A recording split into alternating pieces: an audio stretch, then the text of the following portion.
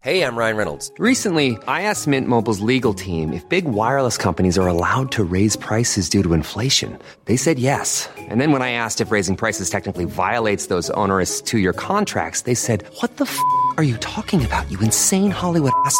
So to recap, we're cutting the price of Mint Unlimited from $30 a month to just $15 a month. Give it a try at mintmobile.com/switch. $45 up front for 3 months plus taxes and fees. Promo rate for new customers for limited time. Unlimited more than 40 gigabytes per month. Slows full terms at mintmobile.com. Botox Cosmetic, out of botulinum toxin A, FDA approved for over 20 years. So, talk to your specialist to see if Botox Cosmetic is right for you.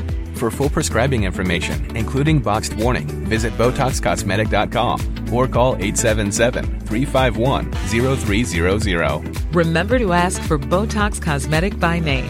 To see for yourself and learn more, visit BotoxCosmetic.com. That's BotoxCosmetic.com.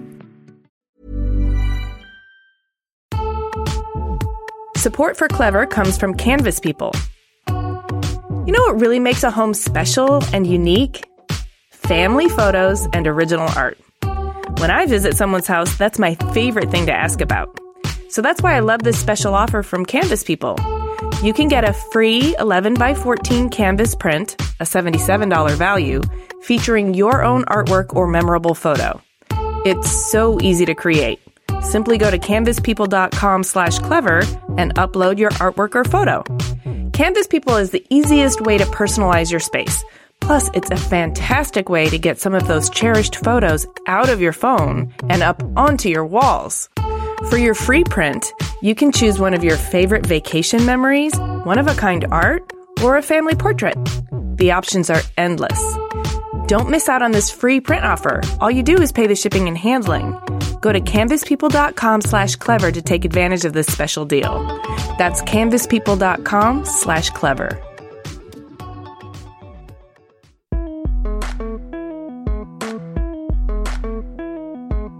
An exhibition setting, ultimately, you can create a thing, an original, or something that a visitor with a friend, they can go and look at that and discuss it while they're looking at it. Hey everyone, I'm Amy Devers, and this is Clever. Today I'm talking to graphic design giant Stefan Sagmeister. You know who I'm talking about. He's famous for album covers for the Rolling Stones, Lou Reed, Jay-Z, and bonus points if you know the band Skeleton Key. He won a Grammy for his work with Talking Heads and another Grammy for his work with David Byrne and Brian Eno. In 2012, he and Jessica Walsh formed the influential design agency Sagmeister & Walsh. And in 2019, they transitioned that partnership to their fine arts-based collaborations and handed off the commercial work to Jessica's newly formed agency and Walsh. Stefan is known for provocative storytelling and immersive arts exhibitions like The Happy Show, which is also a documentary film, and Beauty, a Cooper Hewitt National Design Award recipient. He's also an outspoken advocate of sabbaticals and has arranged his life to include one every 7 years or so. I met up with him back in November at the 2019 Adobe Max Conference, where we sat down in the Airstream Podcast Lounge to enjoy a nice, intimate, pre-pandemic conversation. Here's Stefan.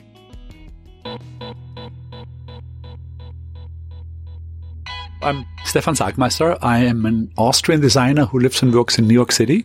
I'm a designer because I really, really enjoy doing it and have so for a very significant amount of time. I think I designed the first things that got printed when I was 15. I'm now 57, so you do the math. It's been a very long time that I've been doing this, and somehow managed to still get a very big kick out of what I'm doing. Like right now, for example, like literally as in right now, as in today in the morning, I was excited to get up and just before I came to Max, work a little bit on some design ideas that I'm dealing with right now. So things are good. Yes, good. That's optimistic. Yeah. So we always like to get a sense of who you are by going all the way back to the very beginning. So born and raised in Austria, can you paint the picture of your childhood for us? Sure. Tell us about your family. I grew up in a very large family. I have, we are 6 kids, 3 girls and 3 boys. I'm the youngest out of that bunch. So in many ways, probably grew up a little spoiled, come from a middle-class family. Like my parents had a store that was sort of the big store in the small town. Okay. They sold clothes and we lived above the store. It's a very pretty town within the Alps on a very large lake. So there's lots of swimming in summer, there's skiing in winter. It's an extremely safe town, so you could go to kindergarten by yourself. Meaning you had to watch the traffic and things, but ultimately you grew up in a very good environment. I went to high school being not very happy. I went into sort of like an engineering version of high school that didn't really gel well with me, and then it was a big deal to get back into regular high school. And then before I actually was really able to choose, and as soon as I could choose basically at a university level, I of course chose to be a designer. While I was in high school, I joined a small local magazine and there found out that I was enjoying doing their layout much more than the writing. So I took over layouting that magazine. So I was 15, 16, 17. Also was culturally quite active, so organized jazz concerts and demonstrations and festivals and things, and all of these things always needed graphics. Posters at the time most often.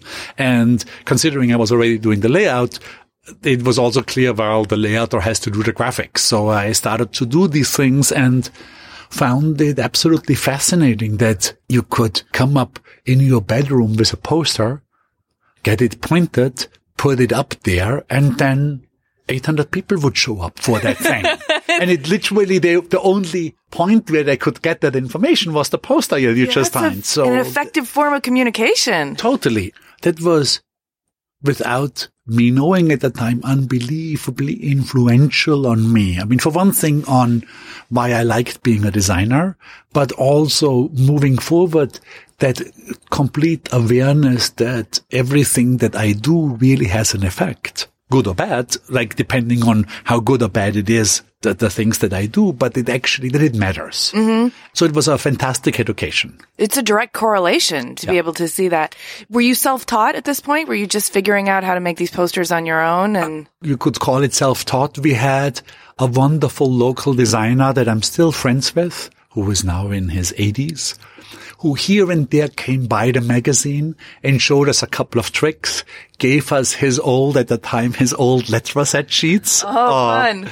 And, this is a pretty nice community. So there was another design studio that gave us their letter set sheets, or we could get their type catalogs, or that here and there, I remember going into their studio and I would just work on something for an afternoon and the main guy would give me tips. No, don't do it this way, do it that way. That works better than that. So there was help around. Okay. You had some mentorship, yes. But you also, it ignited something in you. You knew you wanted to study that in school. And very important, the mentors were excellent. The quality of those 2 designers, specifically of both, was, even when I look at it now, this was high quality, meaning these were what you would now call very accomplished, careful, considerate people who made it their job to do very good work.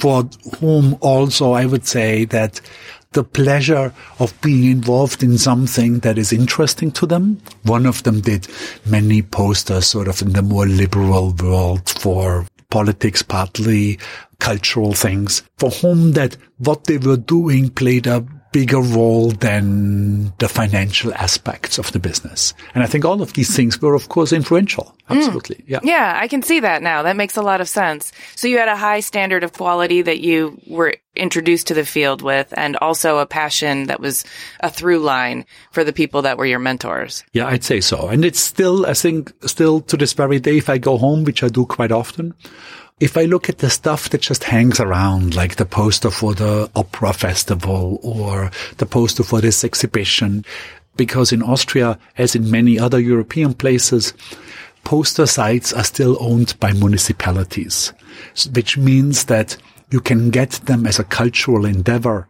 You can get them very cheap. And so many of these poster sites are filled with cultural announcements. And I would go routinely, if I'm in Vienna, I would just basically pass by these round columns to see what's happening. And it's a pity that all of these sites, let's say like in New York City, they're all commercial. Even the ones that are semi-legally posted are kind of in the hand of poster mafia-like organizations. So in New York City, you would hardly see a cultural poster unless it's big-time commercial, let's say like the Lion King or something like this. But outside of that, like you wouldn't see a small theater being able to post anything. It just couldn't afford it. Right. Yeah. Oh, that's interesting. I'm thinking about growing up in my own small town. There were the official posters, and then there were the DIY punk rock posters, and both of them were equally influential in terms of their graphic communication. And they also spoke to you so clearly, like, that looks boring, that looks exciting and chaotic. Yes. That's where I want to be. And of course, if there would be a movement like punk right now in New York, there wouldn't be a visual signifier of the same importance connected to it because there wouldn't be any posters. Right. Even the illegally posted ones are all taken over by big corporations. Some of them with the desire guerrilla marketing. Exactly. Sort of like to have a little street cred, like, you'll see iPod ads and things like that. Yeah. Interesting.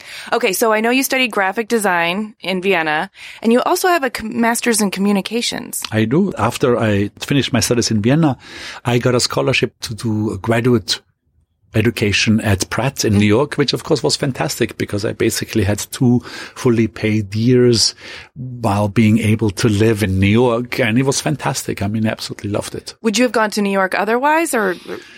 After graduating from high school, I had gone on a very influential trip with my brother-in-law, and we had done a whole sort of like United States road trip, and we gone New York, Florida, New Orleans, Chicago, and back to New York. And it was really New York that had captured my heart. And I sort of knew that in one way or another, that this is the city that fits me the best. Mm-hmm. And this is sort of like in an odd way, I felt that when I was just graduating high school. And I still very much feel that same way now. Probably comparable to if you're looking for an apartment and you see 10 spaces and one just feels right. Mm-hmm. That's how New York felt to me. That makes sense. And you've been there ever since. Absolutely. Yes. And your communications degree, do you feel that was relevant to you in terms of your storytelling, or where did the communications fit in? I think it came handy to me in a sense that specifically in Vienna, just being in design school, put you in contact with people your own age with a very similar outlook on life who wanted to achieve similar things. So I think that in Vienna I learned much more from my fellow students than I probably learned from the faculty. We had a student group. We're still friends now. I just visited 2 of them actually in northern Italy, and we kind of egged each other on. I think that probably was the most significant part of the education too. I don't think I could have done that on my own. And at the same time, some of my favorite designers, definitely my big mentor, Tibor Kalman, never went to design school. So it's clearly possible to do it. Or if you listen to the keynote speakers yesterday from Adobe Max, to Dave Grohl, it was all self-taught. So I think it's all possible. I think it's more difficult. For one thing, I loved design school. Specifically after high school that I hated, it was so pleasant to me to be able to study something that I was genuinely interested in. So that felt extremely luxurious to me to start out with. But also I think that in design school, things just also fall into your lap in a way. I mean, specifically if you're curious and you have I had a strong desire to become better. I can say that. A very strong desire. So you were proactive about utilizing all of the facilities and resources at your disposal. Yeah. And when you're in that mindset, it is sort of like an amusement park of Totally. of good stuff to pull from. Yeah. I totally agree with you. And it's also an environment, an ecosystem of critical discourse and like minds to bounce your ideas off. And it can feel very, very fertile. I mean, I remember that because it became much less pronounced later. Like, in design school, when you looked at something you did a month ago and then compared it to something you did a year ago, the stuff you did a month ago was just so much better. Yeah. And this is so pleasant. I mean, it was just so, oh my God. It's like, see the incremental progress. Exactly. Yeah, totally. Which, of course, now that I've been doing it for so long, would be almost impossible to judge. Like, is this thing that I'm working on right now truly better than this thing that I worked on 5 years ago? Like, it's also so different. So it's more difficult. We've got to take a break, but we'll be right back after this message. Support for Clever comes from Lulu in Georgia. Online home decor boutique Lulu in Georgia creates and curates the best in interior design to make your home uniquely yours.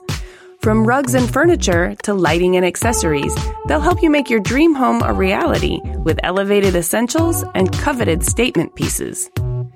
Known for their exclusive collaborations, like the best-selling rug and pillow collection with designer Sarah Sherman Samuel, Lulu in Georgia is always on the forefront of design. Visit luluingeorgia.com/clever and use coupon code CLEVER15 for 15% off your next purchase. That's Lulu in Georgia, LULUANDGEORGIA.com/clever. Support for Clever comes from Paintson. Painting can be a chore, and if I'm not going to do the job myself, finding high-quality contractors is a whole other chore. Paintson is the answer to all your paint problems, and they're not messing around. Get a fast quote in minutes for anything from a basic room paint job to cabinetry and wallpaper. You'll be matched with a reliable, experienced contractor, and Paintson will find and supply you with the best paint out there, all while handling the hassles of managing the project. Paintson works with your schedule. Need someone this week? They're on it. How about that design project that's a few months from now?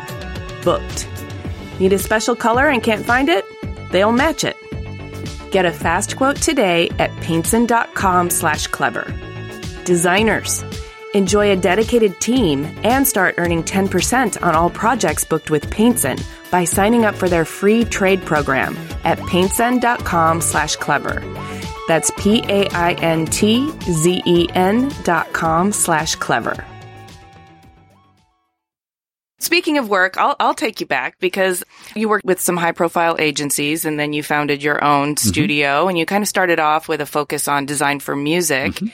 And as I was researching you, looking back at some of the record covers that you did, I pulled out my skeleton key. Oh my God. Good for you. Excellent. That was such an influential band for me. And I didn't make the connection that you designed that record cover, which is brilliant, by the way. I think you were nominated for a Grammy for that. That was a very much a fun band. Loved that band. I'm still friends with Eric. Oh, good. The singer of the band, and couldn't believe that was such a good band. And they never really broke into the mainstream, which was just one of those odd, unfair things that the music industry sometimes have. I totally agree. For example, I think that in that way, design is much fairer. Like if there is a design group out there of the quality of Skeleton Key, you'll hear from them. I mean, they'll be able to cut through because they can, on some level, do it on their own. That was also back in a time where we're still sort of... It was pre-internet, really. This was pre-self-publishing, that you could have your own record label. Yeah. And it was at a time when the big labels really consolidated, and I think the first Skeleton Key record sold 30,000 units, and this was just not enough for the label. Yeah. Like the labels at that point were so big that 30,000 units were sort of like, it was too dinky, and it was felt like, maybe. It was amazing to me because I went to rehearsals of Skeleton Key, and when I was in high school, I was in bands myself. And it just was such an eye-opener to me how much better they were than we used to be. It was just like, there was like, to the point where if they are called a band, we were not. Right. Like, we were in a different, like, it was just, these are different fields. Like, you literally couldn't compare it. And ultimately they played with similar guitars and similar amplifiers than we did, just did so dissimilar things with them. I do want to talk, eventually about your maturing and evolving relationship with music, because I know you took a sabbatical in 2000. That was a very nerve-wracking decision for you. You've spoken openly about that, but it seems like it was an important one. Since then, you've expanded your studio into a full-fledged creative agency, but also an art practice, and you've engaged in making some experimental work and physical exhibitions at museums. I was very pleased to be able to see the Happy Show in Frankfurt. Oh, excellent. Yes. Yeah. Speaking of live music, I kind of feel like your physical exhibitions are the equivalent of sort of playing live in front of an audience, an extension of that intimacy. Would you agree? I mean, what compelled you to go into the physical space when, as a digital artist, you can deliver to so many people with such ease? It's a great question. And I think one that I never really answered properly. So in the case of the Happy Show, it originally started as a little side project of the Happy Film. On the second sabbatical in Bali, it was clear we're going to start this thing about happiness in film form. It would have been a book would have been much easier, but it would have been boring because we've done many books before. And while we were working on the film, we were asked by the ICA, the Institute for Contemporary Art, to do a design exhibition, which I wasn't really interested in doing because we had already an exhibition about our work touring through Europe. Mm-hmm. And would have basically meant pick the same pieces again, put them again together, maybe in a somewhat different form, and now have it displayed at the ICA. And it just seemed like a boring exercise. And I asked, well, can we do the exhibition on happiness? Because that seemed like would be a new thing. And what I didn't count on then, and they agreed, but what I didn't count on was if the subject is relatable to an audience, that you can really communicate something very personal and in a fairly intensive manner in an exhibition setting. Like that, an exhibition setting, ultimately, you can create a thing, an original, or something that a visitor with a friend, they can go and look at that and discuss it while they're looking at it. And in that sense, it's significantly different from film. It's significantly different from an online experience. I find that as a viewer, a deeply pleasing sensation. I go and see a lot of exhibitions, and I don't go and see them because I'm interested in, what do they do so that I could be influenced by it. Right. I go to see exhibitions for the pure joy of seeing exhibitions. And the Happy Show in Philadelphia then was so well liked by audiences. And I have spoken to many, like I've spoken to a woman who had come 10 times, who sort of like took it as her meditation space, that it's traveled, and it traveled heavily. Ultimately, I think it went into 10 stops around the world. I mean, it was all over the United States, but it also was all over Europe. And we had at the end of it over 500,000 visitors, which at that point was quite sensational. And when I talked to visitors, I felt that their experience in the show was a more significant one than, let's say, the people who went to see the Happy Film. I don't have scientific numbers for that, but my gut feeling was that if you spent 2 or 3 hours in the show, that your impressions were deeper than if you sat through the film. And the show was easier to do than the film was. So I just felt this is a really valid medium. Mm-hmm. Before, like, if you would have asked me as a 35-year-old, are you interested in exhibition design? I would have said no. Mm-hmm. Not at all. Like, it literally left me as cold as anything. And I was actually surprised that there was a good number of New York design studios, even Geismar, like very situated New York design studios, who always, or Pentagram, who were always involved in exhibition design. It was something that didn't touch me at all. And literally it was only through seeing how effective of a medium it can be in communicating, also that it's possible to get a pretty tight attention of an audience for hours doing so. The focus, especially because by the time the attendee comes to the museum, they're intent on focusing. Mm-hmm. But then there's also, rather than like a corporate experience design experience, there's also a reverence, I think, that's built into the institution of the museum. And in particular, the experience of the Happy Show is a very personal exploration of yours that is blown up on a scale that we as the visitor are allowed to immerse ourselves in a three-dimensional way. And there's something really touching about the scale, too, because it's almost like you're expanding your humanity to envelop us. Wow, that's a very nice thing to say. Well, I'm not sure if that is true, but I thank you anyway. Well, that's what it felt like. I think that's part of what was so effective about it. It's a little bit harder when you're looking at a screen, although you can lose yourself in that. And then in a digital transmission, it's great, and it can affect culture because it seeps in and through osmosis. But there's something very visceral about that particular exhibition. But it seems like it might be something that is in your future as well, continuing to do more work like that.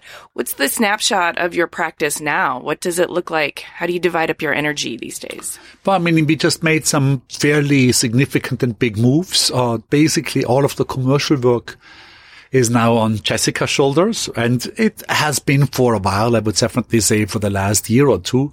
And so it made sense to make that more official. Mm-hmm. So all of the commercial work that we used to do is really done under the moniker of Endwalch and is done under Jessica.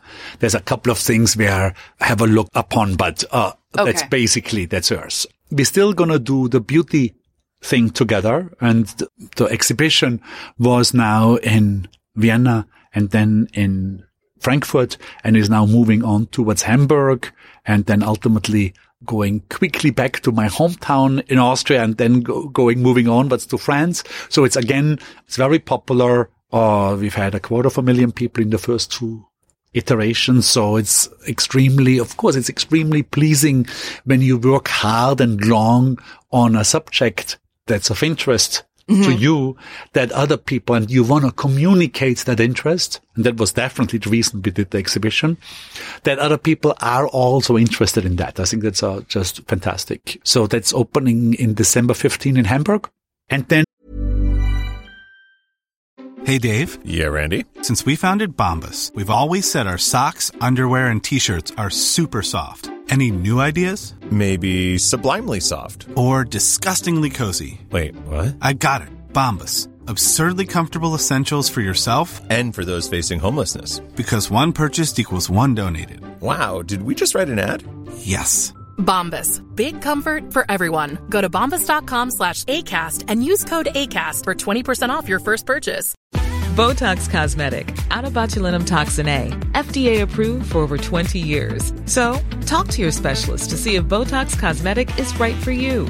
For full prescribing information, including boxed warning, visit BotoxCosmetic.com or call 877-351-0300. Remember to ask for Botox Cosmetic by name.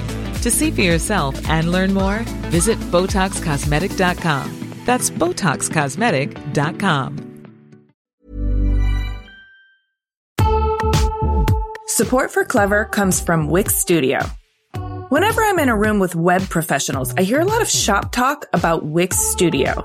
Wix Studio is beloved by both designers and developers because it gives them the quality and flexibility to do exceptional work efficiently. So they can do what they do best without the grind and deliver projects on time.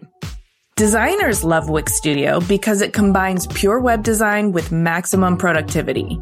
With intuitive layout tools, designers can create unique layouts with an intuitive grid that allows them to add emphasis and standout style. And they can save entire custom site templates, text themes, color palettes, and components to use them time and again. And developers love Wix Studio because it gives them the flexibility and speed they need to take a wide range of projects end to end, with code level control over the front end and back end. Devs can either use Wix-made or third-party APIs. Plus, they can work online in a VS Code-based IDE or code locally and push changes via GitHub. I may not be an expert in website creation, but I do know a lot about how to design and build, and there is nothing more exciting to the creative process than a well-stocked toolkit that helps me do my best work. To learn more, go to Wix Studio, or simply click on the Clever Resources link in the description.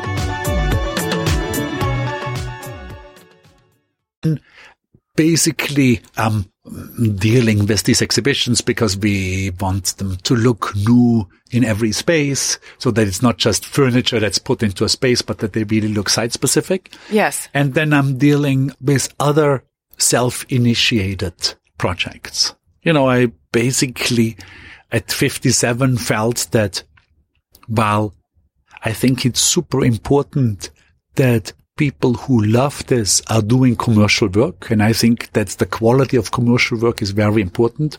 I also felt I've done enough of it. Okay. And just basically move on. Literally not in the way because I now look down upon it. Not at all. It is much more so I've done that in the same way that I probably wouldn't do album covers now anymore because I've done that, and why do it again now? Like there's so many other interesting things out there in the world. And your curiosity is pulling you. Yeah. But also I think that I still very, very much love the engagement of design.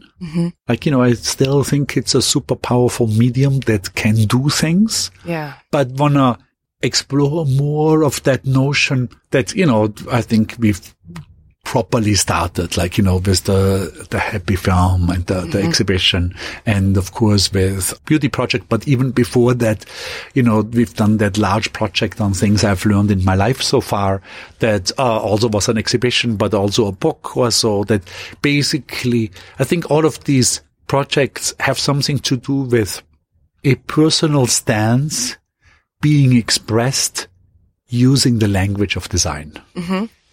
And there was at one time in my life, I had a desire to become a film director. And then when I really thought that through, I thought, well, so I'm trying now to learn a new language to figure out if I have something to say in that language.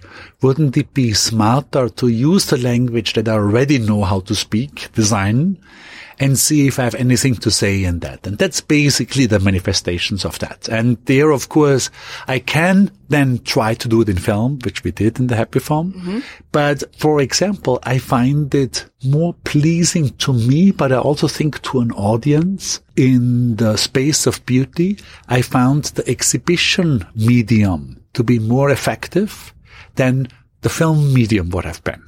And by more effective, I mean really on a rational point of view, meaning this was a big exhibition, which was not cheap to do. So in the world of exhibition design, we had a good budget. That same budget, if we would have made a film with it, it would have been the dinkiest of crappy documentary film budgets, meaning totally nothing. And I think as a film, even though if we would have given it our best, just by its choice of medium, would have had a much, much, much more difficult time cutting through. I can tell you the first museum in Vienna sent us their press folder, the articles that were written about the exhibition, which was 650 pages. It would have been absolutely impossible to get that sort of feedback and that sort of significance within Austria or another market with a film. The film would just basically now, it's just incredibly difficult. And I applaud the people who are able to do it, to be a small independent film producer. I think that many of the signs just go against you. While it is apparently still possible to be a small independent exhibition producer, even though, of course, I couldn't even call that myself because we partnered with museums that did plenty of the heavy lifting as far as production is concerned. Sure. But it sounds like you are looking at the system in its entirety. First of all, how do I use the language that I already know to communicate effectively? Sure. But also, how do I go through the channels that are kind of already open for me or will open for me, where I can make a bigger, more important message in this way than I could in another medium where it will get trampled or... Totally. And that's an important thing to consider. I mean, it shouldn't keep you from making film, but if your ultimate goal is to have an effective communication, then you've got to choose. Those things play a role. Yeah. Absolutely. Yeah. Yes. Yeah. So along those lines, I want to talk about your creative process, and I want to kind of understand how your brain works. Like, would you describe yourself as a systems thinker or nonlinear or linear, or do you not think about it that way? Well, I would definitely say that I'm organized, for sure. Maybe, growing up 3 miles from the German border had an influence in that way. And I love organized things, meaning that my desk normally is in pretty good shape. I'm a good planner. I think part of the reason why the Happy Film turned out to be so difficult for me to complete was because we, on purpose, didn't have an ending or a script. And it made me feel very uncomfortable. Like for me, it's a film that is storyboarded, that has a script, and every page of that script is storyboarded is like a thing of beauty. Tuesday morning, let's shoot page all the gears turning, and so on. Yeah. Like that's definitely, I can deal with that. Tuesday morning, let's have the camera running, and we don't know what's actually happening is an uncomfortableness for me. So I'm not sure if that answers your question already, but I would say that in the world of planners and ad hocers, I'd be the former for sure. But I'm extremely aware of the possibility and the beauty of the unplanned journey. And here and there forced myself to go down that road with very often good results. So from the pure resulting point of view, I should do it more often. It's just that it's uncomfortable. So. Right. Well, I'm interested because even though it sounds like that engineering school that you didn't care for really did work its way into your DNA a little bit, you still always seem to have grasp of the ephemeral, unpalpable humanity of things that seem to take a higher vantage point, a larger view to find. That might not come through planning. I would say, I grew up in an Austria of the 70s and 80s that were still very much influenced by, I would say, Swiss modernism. So the objectivity, grids, being very tight with things, don't bring yourself into it, sort of like I would say a cold or more corporate sort of feeling. And I had always felt, I think in the beginning, definitely in my gut, later on I had proper explanations for it, that this is not the most effective way of communicating. That I myself enjoy being communicated by somebody I recognize as a human being rather than being communicated to by a machine. And so much of, I would say, 70s and 80s modernism basically tried to deny its humanity and tried to be very on purpose, sort of like, let's make everything look like it's been done by a machine. Now, if we look at this from the corporate point of view, if I call up a company and all I get is a machine that tells me press 2, press 3, press 4 for this and that, I'm extremely unhappy, and I would think that most people are. And I feel that these pieces of printed communication or online communication that go down that route of the very cold do something very similar than these answering machines or these automated machines do when you call. So it's not something that I would either want to be involved in, but also not something that I just think is an effective way of dealing with communication. And so I've always tried to communicate more emotionally, or at least that it would be clear that this thing that you look at has been made by a fellow human being rather than by a machine. Yes. And that, I think always had to seem to work. And I think a very important ingredient in that was a side effect of keeping the studio small. Meaning I myself always wanted to keep the studio very small. I had a mentor, Tibor Kalman, I mentioned him before, who told me when I opened the studio that, and I asked him for advice of what I should watch out for. He said basically the only thing that's difficult in running a design studio is how to figure out how not to grow. Everything else is super easy. And I had always taken that advice. And a side effect of not growing, or definitely at least not growing at the speed that the amount of clients would allow, was that we were able to pick and choose, because there were more clients around than we could possibly do. And of course, we picked the ones that we felt a kinship to, that were products that we used ourselves or that we thought had definitely a reason to be in the world. And that had the side effect that we didn't have to lie. Because if we did something promotional and we said, this is really good water, it was our favorite water. And that made things so much more pleasurable for us also, because if you're already working with a product that you love, it's fun to research it. Normally products that you love are made by people that are somewhat similar in thinking. So if you're in meetings, it's much more fun. It's like there's a kinship there. Yes. It's just so much better for everybody involved, including the audience, that gets that they're not being lied to. That gets that this is somehow a more truthful piece of communication. And they know. Intuitively, they pick up on it, for sure. I know even in just having these podcast conversations, when there's genuine chemistry there, the audience can feel it. They feel like they're in the room with us. I have a friend who did a cat food advertisement. And he very, very, very much is a cat person. Uh-huh. And his cat food advertisement had, I forgot now, but last time I checked, it had 16 million views, unpaid views on YouTube. Because people who have cats really understand that somebody of their ilk made that thing. And when you see the ad, it is 100% clear that no dog lover made the thing. And meaning, how great is that? Mm-hmm. He has fun doing it because he loves cats to start out with. So for him, doing an ad for it is completely makes sense for his life. The ad is going to be much better because of it.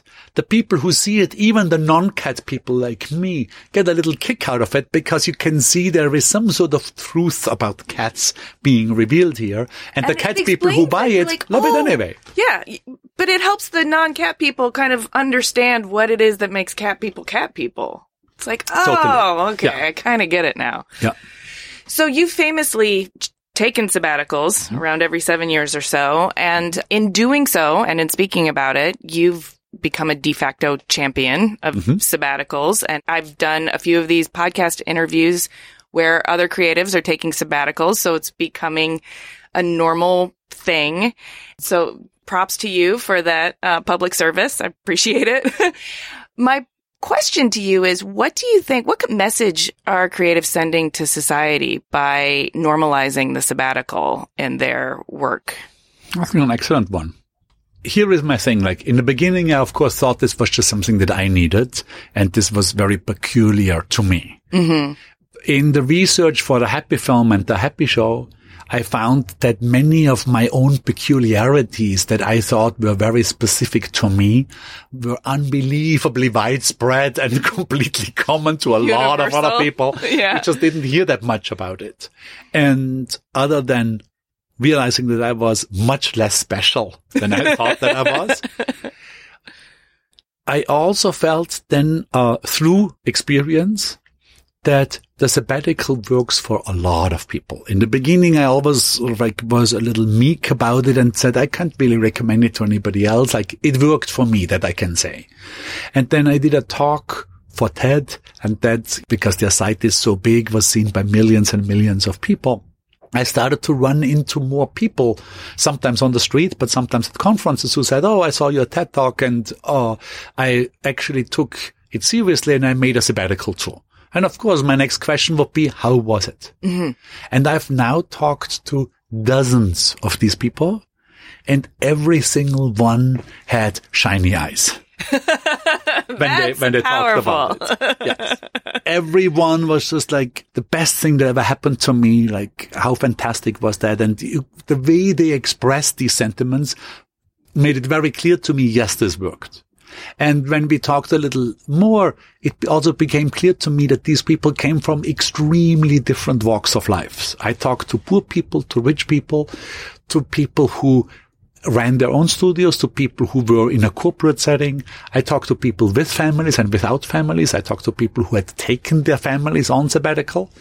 So it seemed to work for everybody. I think that I would have a couple of caveats. I think one is, you should only do a sabbatical after you've worked in your field for a while. I wouldn't recommend it to a student. I think you should basically, I think that part of the things that become valuable in a sabbatical might also come out of the little suffering that you have during your regular day-to-day things. I wouldn't go after outschooled into a sabbatical. I think it probably works best for people where ideas play some role in their world. Meaning if you're working at a menial job, putting widgets into boxes, then you probably would enjoy the time off. But if your desire is to go back and doing widgets into boxes, probably the sabbatical might not be helpful. Right. But for most other people, I think there's now so many jobs out there, and I'm not just talking about the tiny little world that, is often described as the creative industries. That would be true as well for banking as much as it's true for politics, for anything where ideas and concepts play a role. I think it would be very helpful. And don't you think by normalizing the practice of taking a sabbatical and notifying your clients and being outspoken about it, that it sort of sends the message to society that we are not bottomless wells that can be squeezed dry, that we're taking our agency back in terms of, and I mean this for people in all industries where concepts and ideas are important. We're taking our agency back and we're taking care of ourselves because those wells are things that we need to be managing their refilling of. And if we leave it up to you, you will just pump from the well until it's completely depleted. And I think that some very smart companies basically do versions of those sabbaticals. Yeah. Like, Google has that famous 25% that you can work on something that you're really interested in. Yeah, I think 3M was kind of the pioneer of that. Exactly. Yeah. Very true. Very true. And it worked extremely well for those two companies. So yes, I can, I can only recommend it from the bottom of my heart. I can without any doubt say that my own life and my career would have looked very different from what it became if I wouldn't have taken a sabbatical. I mean, there's even a possibility that I would still be in the studio in New York designing CD covers and wondering why business is so bad. So in many ways, they perhaps helped you keep your perspective dialed in. I'm just genuinely curious, when you have a career with the longevity of yours, but also the extreme highs, you've enjoyed some of the highest accolades and celebration and popularity. You've also, when you get that big, you become a target for criticism and controversy. And so you've run the gamut, full spectrum. How do you work with your ego when the highs are so high and the lows can be so low? I'm definitely not immune to criticism. I think I can take it very well when it comes with the notion of betterment. I think then I'm extremely inviting of it. And I get that sort of criticism where somebody takes me aside and say, I think you should rethink this, or what you did here was not quite right, or I think that's extremely helpful. There's other criticism where you feel what we learned in art school, to take the feedback, and if it's coming from a place of construction, then it's really useful. Very, yeah. And it's something that I think you can put a platform on. Like, since years now, I'm basically criticizing work on Instagram that people send to me. And I myself try to be as constructive as possible. That doesn't mean that it's always positive. Like I also have quite negative criticism, but I try that negative criticism not to be snarky. But to be useful. Mm-hmm. And if you look at the comments on my feed, they're almost all, with very, very few exceptions, almost all in that same vein. Like basically that the whole community tries to make that person who sent that thing in to give her or him helpful tips on how to increase it. Some are better than others, obviously. Sure. And the person will have to select which one of those they like the best. And some are against what I had advised, which is all, of course, fine. But you can feel the overall desire is to make that person a better designer. And that, of course, I think is great and fantastic. There's another piece of criticism out there where you feel that the person who delivers it wants to make a point or wants to, and sometimes put themselves above the person who criticized, or there's all sorts of other reasons out there that are much less helpful that sometimes get under my skin anyway, but I try not to. Yeah. Yeah. Exactly. I guess the perspective is helpful there in terms of understanding the intention and where it's coming from. Exactly. Yeah. Okay, so we need to wrap things up, but you've given so many interviews over the course of your life. Is there anything that you want to say that nobody's asked? I think I've been asked a lot, yes. Well, I can quickly talk about the stuff that's interesting to me right now. Yeah, I'd love that. Basically, working on things that have to do with long-term thinking. Because I find that specifically us, let's say, in the designy, artsy, more intellectual world, seem to be very much in love with, even though we criticize the short-term thinking of politicians or of CEOs, we ourselves are influenced by short-term media outlets like Twitter or cable TV news and see the world in many ways from a short-term perspective, which can be incredibly gloomy. And if you look at many things that are long-term developments, things look actually quite good. And I'll give you a quick example. Like I was at a fantastic artist residency this year for 2 months in Rome. And this was for the artists, designers, architects, archaeologists working on their own somewhat Rome-centric projects. So it was fantastic. And one of the husbands of one of the artists told me over dinner that he thinks what we're looking at right now is the end of the liberal democracy. That with Trump and Johnson and Salvini was still in place in Italy, Orban and so on, what we're looking at, it's the end of liberal democracy. And because I was already working with a lot of long-term data, I looked it up. And I found that liberal democracy started around 1800, and there were three: the UK, the US, and France.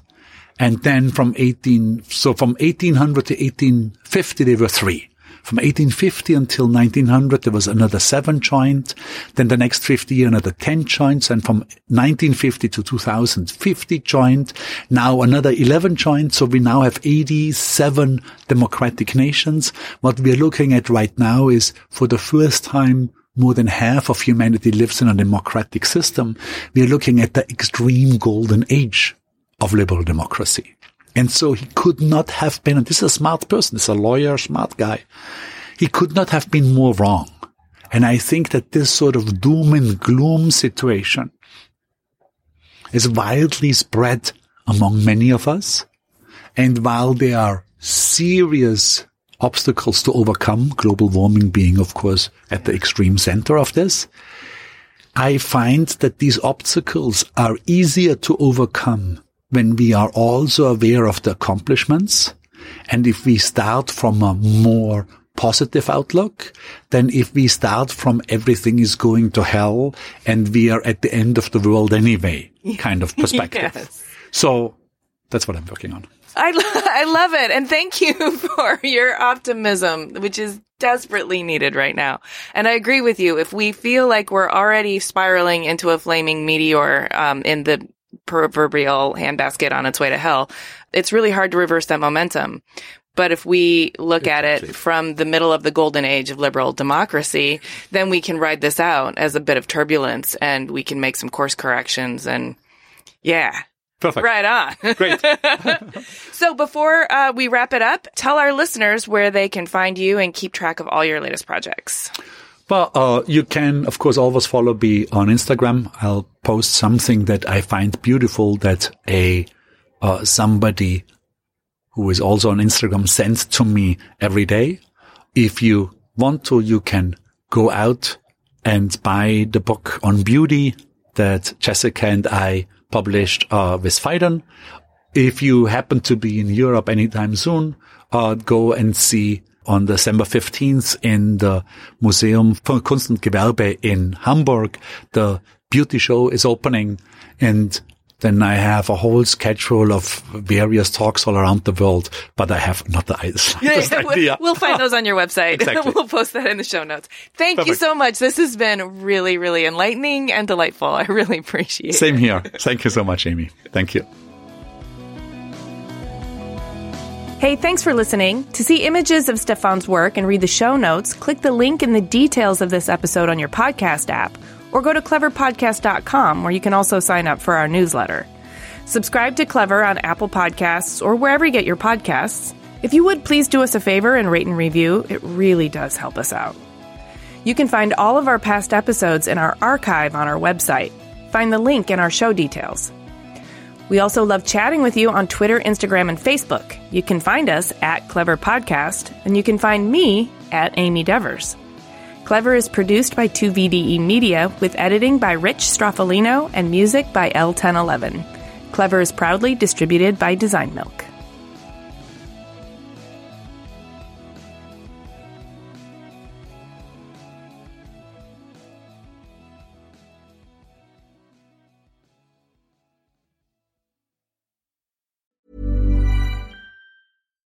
Botox Cosmetic, out of botulinum toxin A, FDA approved for over 20 years. So, talk to your specialist to see if Botox Cosmetic is right for you. For full prescribing information, including boxed warning, visit BotoxCosmetic.com or call 877-351-0300. Remember to ask for Botox Cosmetic by name. To see for yourself and learn more, visit BotoxCosmetic.com. That's BotoxCosmetic.com.